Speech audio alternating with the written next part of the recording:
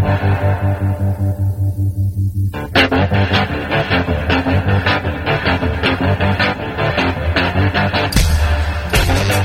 listening to Cannabis Health Radio.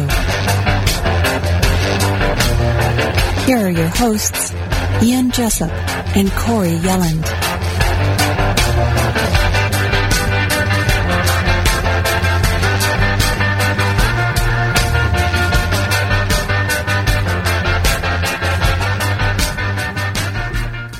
Welcome to another episode of Cannabis Health Radio. I'm Ian Jessup. And I'm Corey Yelland.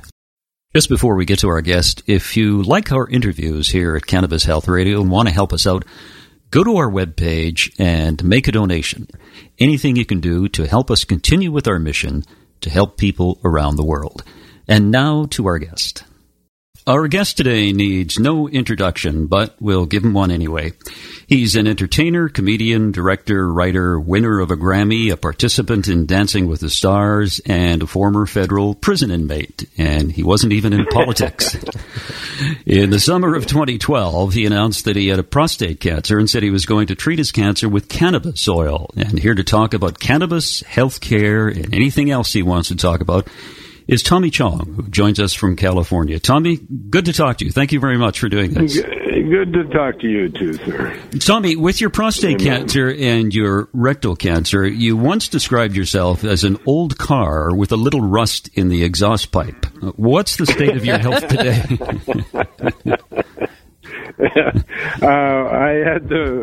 I went electric. Good I had the exhaust area closed up and rerouted, and now I've got one of those bags, you know, but I use it in my act now. I tell everybody that I named my colostomy bag the Donald. After Donald Trump. Right then. Because it's always full of crap and hot air. So, so you know, I just came from the gym. I'm deadlifting a lot of weight, and I'm healthy as a 79-year-old man can be. You know, Tommy, if you had not made the decision to use cannabis oil in your cancer and use cannabis, I guess, throughout your lifetime, would you be alive today? No, I'd be gone. I'd be another statistic. No, the cannabis, it not only saved me, you know, when I had cancer, but it also created my career, my whole career, my whole life's work, you know. I mean, I was a high school dropout in Calgary, Alberta. And then, and it was the cannabis. I got turned on the weed about 1957, quit school, moved out to Vancouver, got involved in music, ended up being signed with Motown, and then ended up meeting Cheech, and then ended up doing movies and records, and a big career, all because of my love affair with cannabis. Now, how did you first discover that you had prostate cancer? What were some of your symptoms you were experiencing? I was going to start doing steroids, testosterone shots. Mm-hmm. And before you can do that, because I'm a bodybuilder, and before you can do that, you have to make sure that you don't have any cancer in your body, because it's a growth hormone, and it will activate the cancer cells. And so I had an examination, and when I found out I had prostate. But at my age, which was, I guess, around that time, I was about 70, early 70s, you know, 72, mm-hmm. something like that. The prognosis was that I just left it alone, and that I would it was slow-acting cancer. And so I started, I changed my diet, and I started treating, with marijuana, with the oil, hash oil, or what do they call it, CBD oil, everything. And I held it in check for, I guess, 5 years. And then I went on a show called Dancing with the Stars. And I believe the stress from that show, in other words, I literally danced my ass off. Did you, because Tommy, that's when I found out. Sorry to interrupt. Did you stop taking the cannabis while you were doing the Dancing with the Stars? I did. Okay. I did.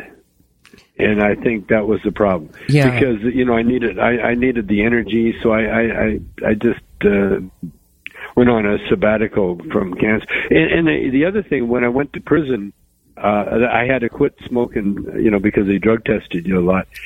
I literally quit smoking or doing any cannabis for 3 years. Well, they rain on your parade, don't they? Oh, they tried to bust me many times. They set it up because I was in on such a bogus charge that if I had violated, the prison rules, then they would have felt vindicated, for, that I was a hopeless pothead.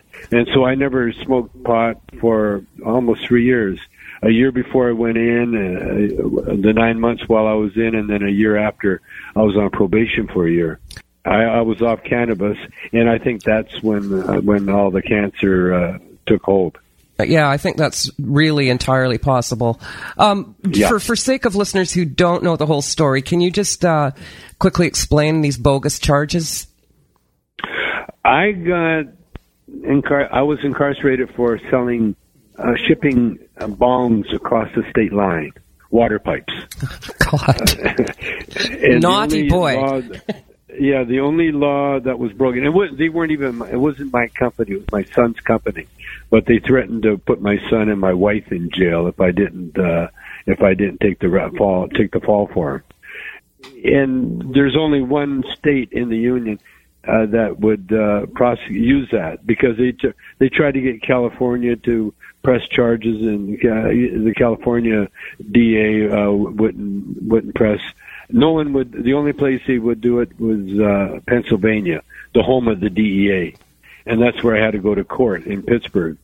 And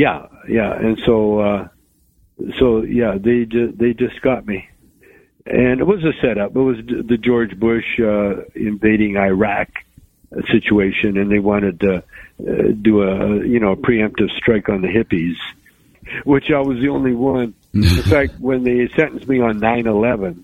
They had the hearing in a big courthouse room. They moved it from a little courtroom to a big courtroom, expecting a lot of protest. And one guy showed up with a sign that said "Free Marijuana," and I wasn't sure if he was giving away free marijuana or he was making it. So they give me 9 months, and I did it. I turned it into a religious retreat, so it worked in my favor.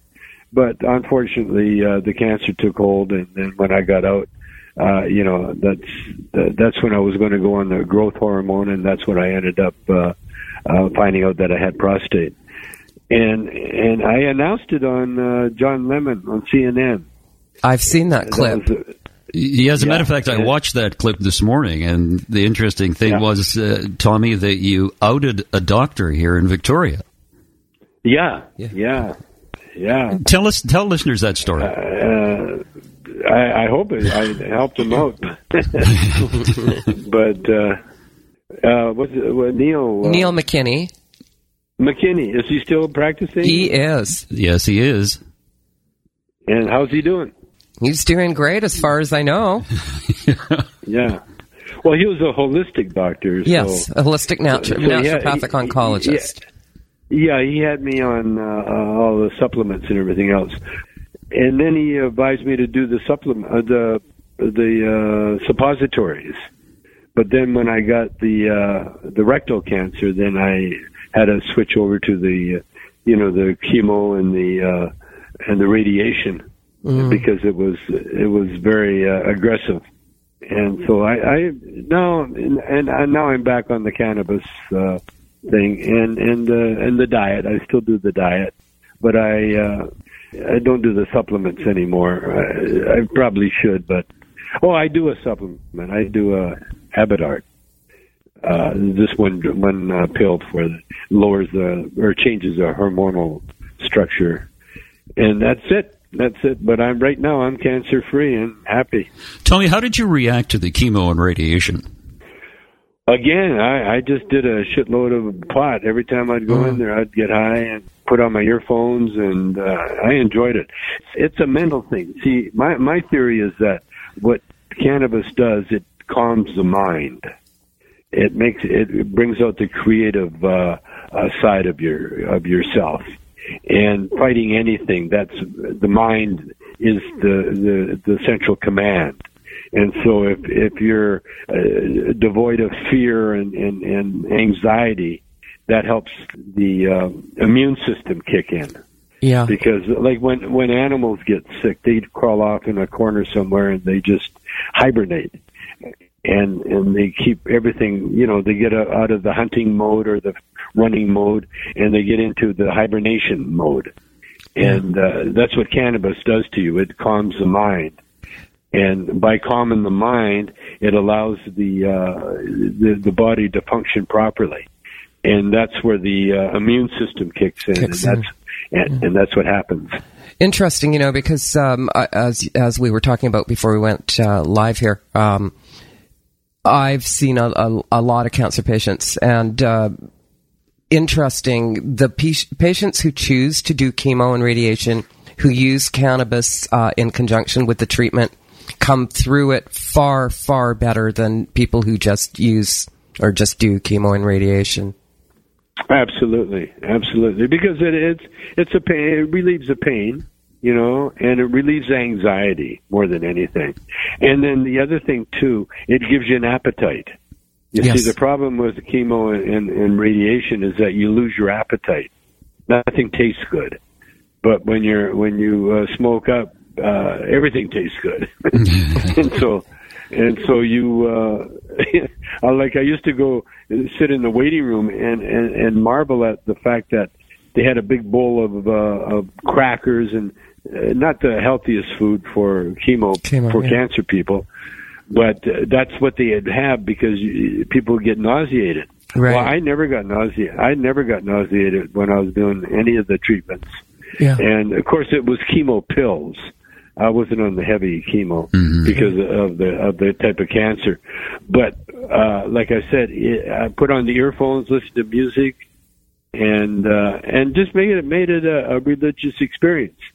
And because I knew I could visualize the chemo and the radiation killing the cancer cells. So you were doing a form of visualization, and certainly there's been studies on that indicate that could be very, very positive. Totally, because your mind controls the body, and the body reacts to suggestion. Because it's all liquid, by the way. Our body is 90% liquid. And so that's why water is very important, and that's why you can't drink alcohol, you can't, sodas or anything like that. You want to drink pure water. And that's what I did, pure water and then pure healthy foods. And I just cleansed my body so much so that, it was just, and I'd been working out all my life, And so, I'd go in there and I'd see guys, they all hobbled up and, bent over and because they never exercise, and then the more immobile they get, the sicker they get, because exercise is all about circulation. You want to circulate the blood, keep the blood flowing. And I'd see these people hunched over and sitting there and they're not moving, and they wouldn't move from the time they got there till the time they left. And so the body, it's like I said, an old car. If you don't run the car and it sits there, it'll just rot away, and that's what the body does.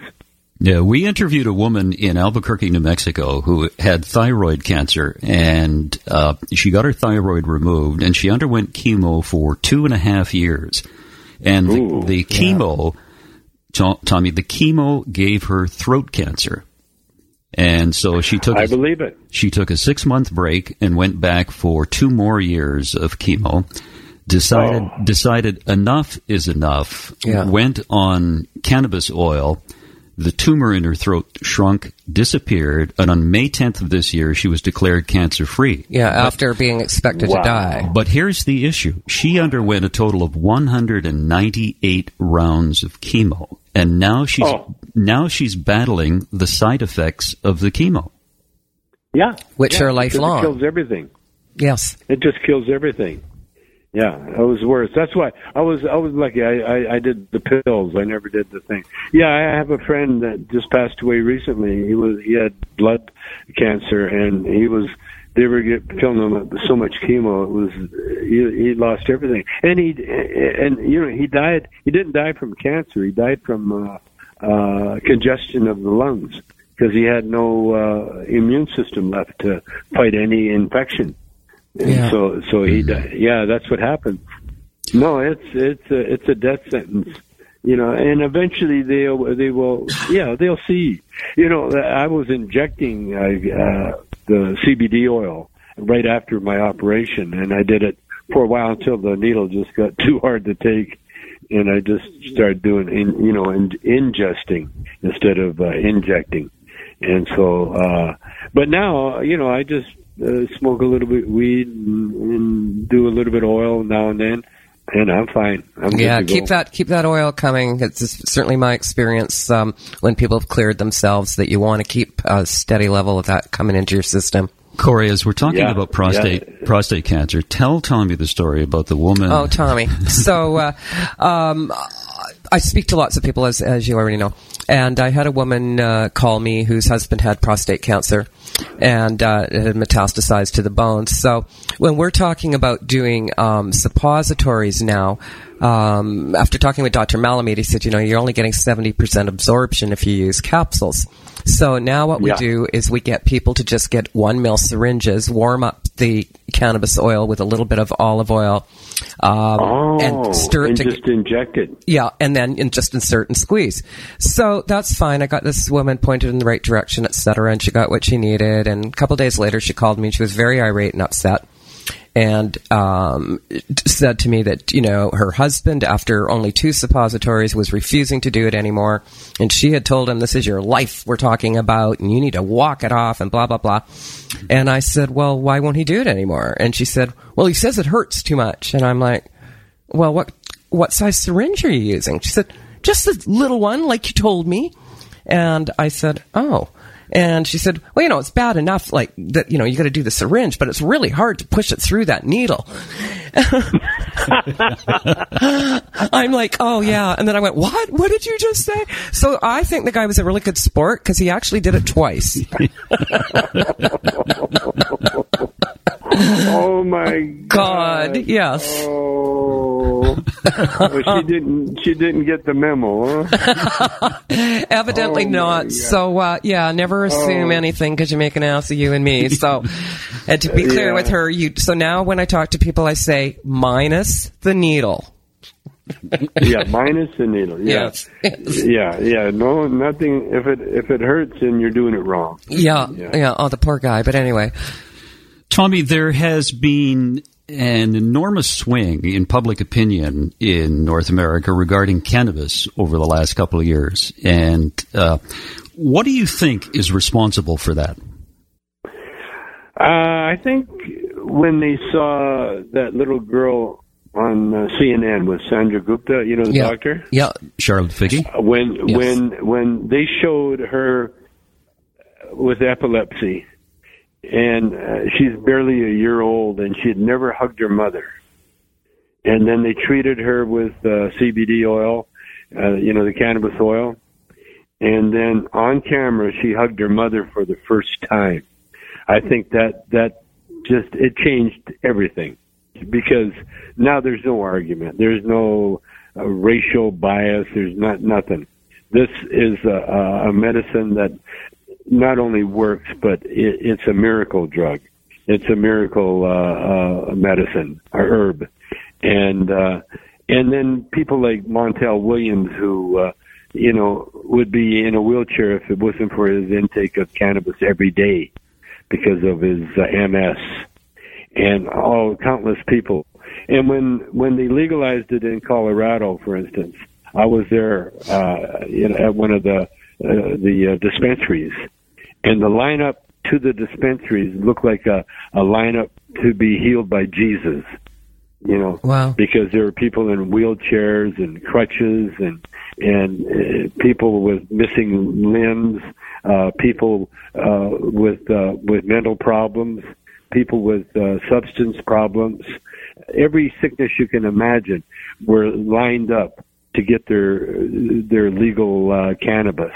And so when the world sees that, it doesn't take a genius to figure out that all the propaganda that they were spreading, to demonize the weed for the police and for the law enforcement to have a cash cow, then they realize that this is serious enough. It's still, right now we have an opioid epidemic going around, which also could be cured with LSD and cannabis combined.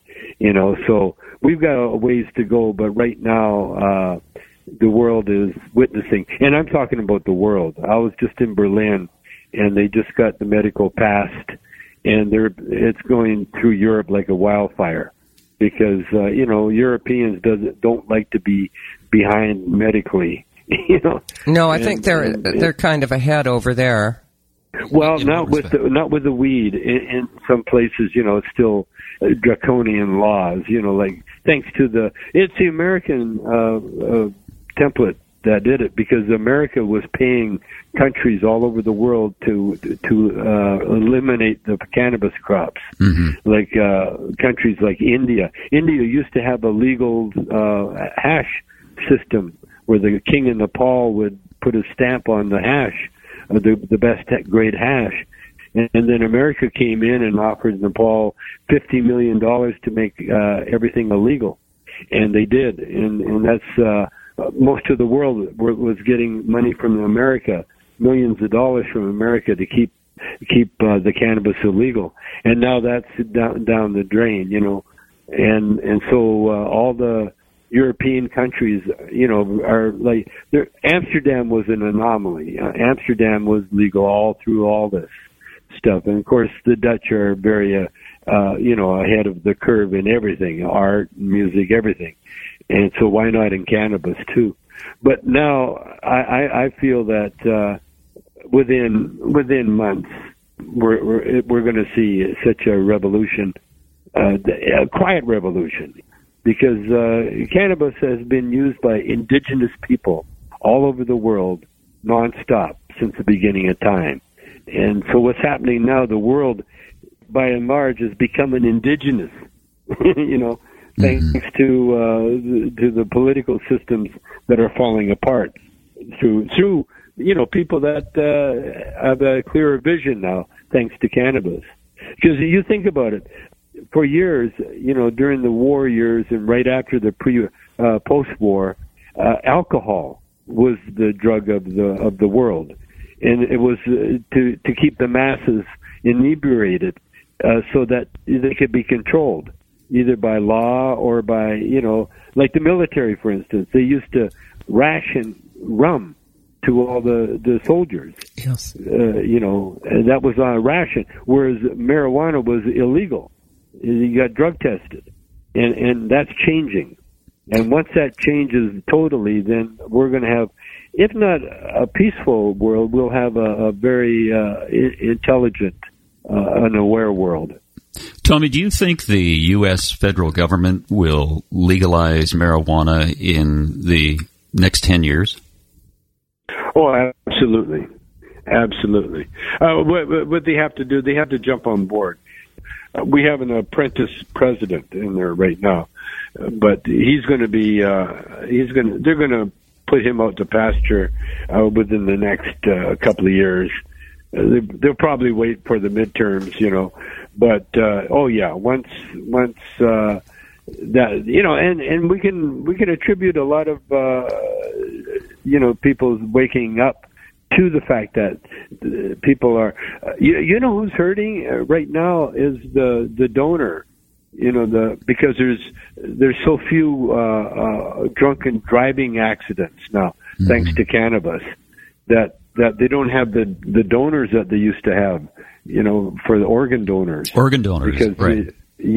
Because of the accident rate, the alcohol rate has gone down.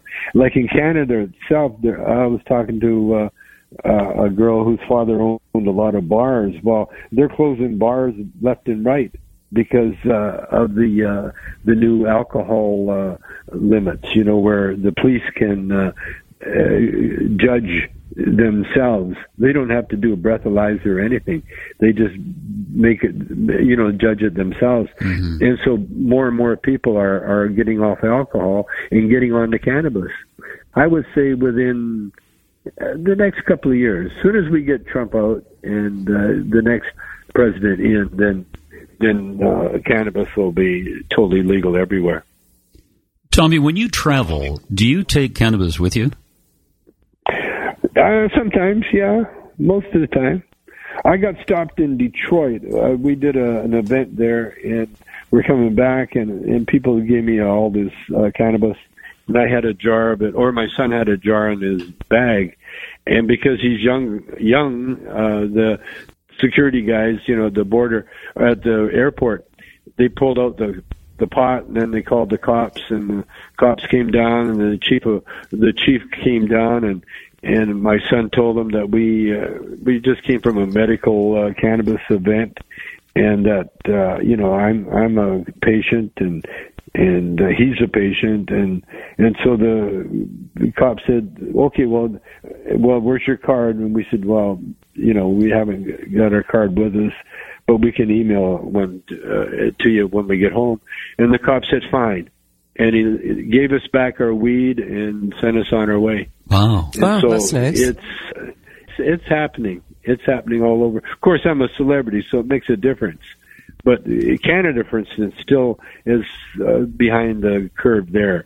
They stop people, like if you have a arrest record, you know, they're stopping people from coming in, mostly young or artists coming in from the States to Canada.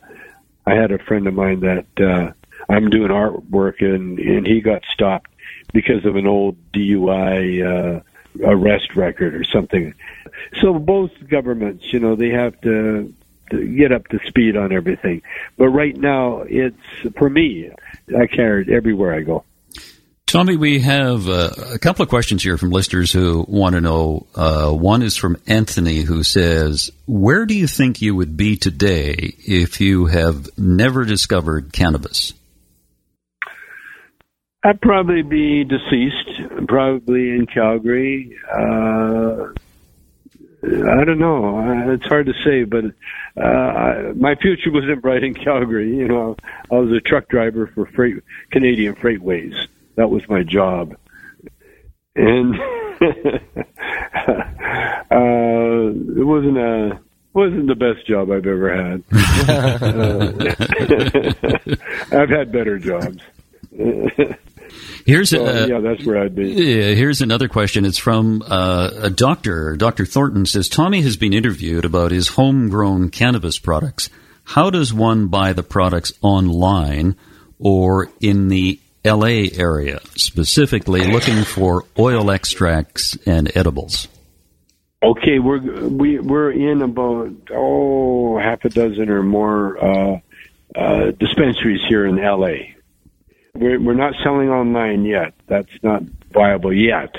Mm-hmm. That's happening very soon, and we got a huge line of Chance Choices called, and we've got oil, we got chocolate bars, we've got edibles, we've got flour, and the best. And what we do, we hook up with the best growers, the organic growers, because the down thing about pot now is that people are using very dangerous insecticides and that in their products, and but we don't. We test everything that we put our name on for the bad insecticides and stuff like that. So it's not online yet, but we're getting there. It will be soon. So, Tommy, did anyone ever find Dave? No, Dave is still... Actually, Dave is in Denman Island. Denman Island? The original Dave, his name is Dave Graham. He's on Denman Island, and he grows pot for his own personal use. And he was my first acting partner until Cheech came. Dave would have been with me, but he had to stay on Denman Island. He had kids and family and everything. Oh, that's great. So Cheech and I left, but there is a Dave Graham, and he's on Denman Island. So for listeners who don't know, Denman Island is actually off of Vancouver Island, which is the island that I live on, and Ian as well. Tommy, how did you and Cheech get together? How did you meet? Cheech was up in Canada, in Vancouver. He was a draft resistor. He was dodging the draft, and he was a landed immigrant in Canada, and he was delivering carpets at the time. And I had an improvisational club in Vancouver, in a strip club, comedy. We did comedy improvisation. And he joined up, and he was like a writer, actor for a while. And then when the group broke up, we got fired by my brother because we weren't bringing in the money the strip club was bringing in. So Cheech and I decided to stay together. The group broke up, basically, and Cheech and I decided we were going to put a band together, and instead we ended up doing comedy. And so when we found out that two of us could do it, we just went down to L.A., and the rest is history. Now, was the strip club the Smiling Buddha? Nope. The strip club was the Shanghai Junk. It was around the corner from the Smiling Buddha. You know exactly what I'm talking about, don't you? Oh, yeah. The Buddha, that's right. I've played there many times. Oh, did you? Many times. Yeah. It was a little different. Yeah, they're all owned by Indian guys. Guys from India. Yeah. There was a New Delhi. I used to play the New Delhi on Main Street. It's a Chinese restaurant now. But it was Kiefer and Maine, wasn't it? Kiefer, Gore, Maine and Gore. Yeah, that's right. Somewhere around there. Do you remember in the West End, the club, the Rentinal Circus? Oh, they were on top of the club I had. The Elegant Parlor was below it. Oh, is that right?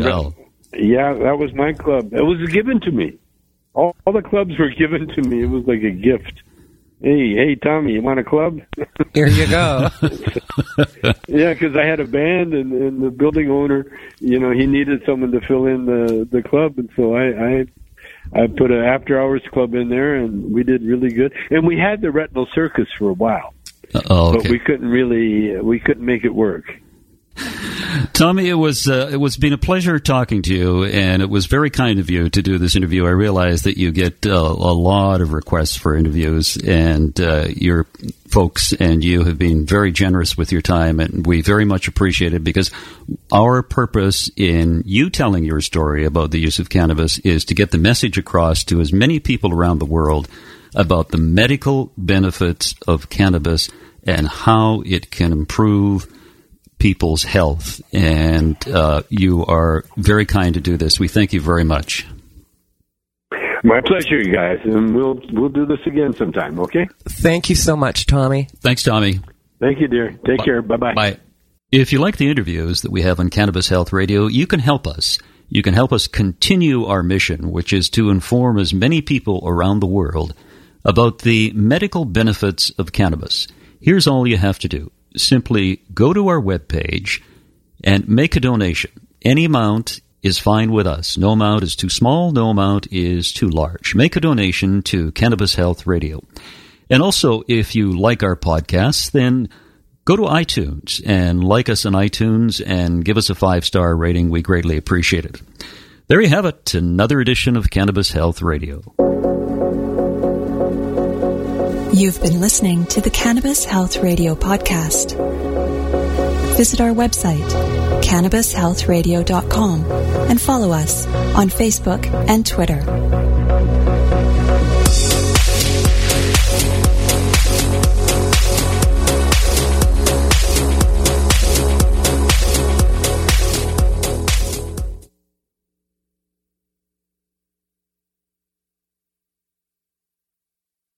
Thanks for listening to today's show. To check out more great cannabis podcasts, go to podconnects.com. Here's a preview of one of our other shows. Hi, y'all. I'm Jo. host of Casually Baked, the podcast. If you're curious to explore the highly responsible side of cannabis, farming, and legalization, I'm here to help lighten the stigma and build your canna confidence. Download episodes now of Casually Baked, the podcast, wherever you listen to podcasts. And journey with me through the evolving cannabis culture and discover how and why people like you are adding cannabis to their wellness toolkit. It's time to get casually baked.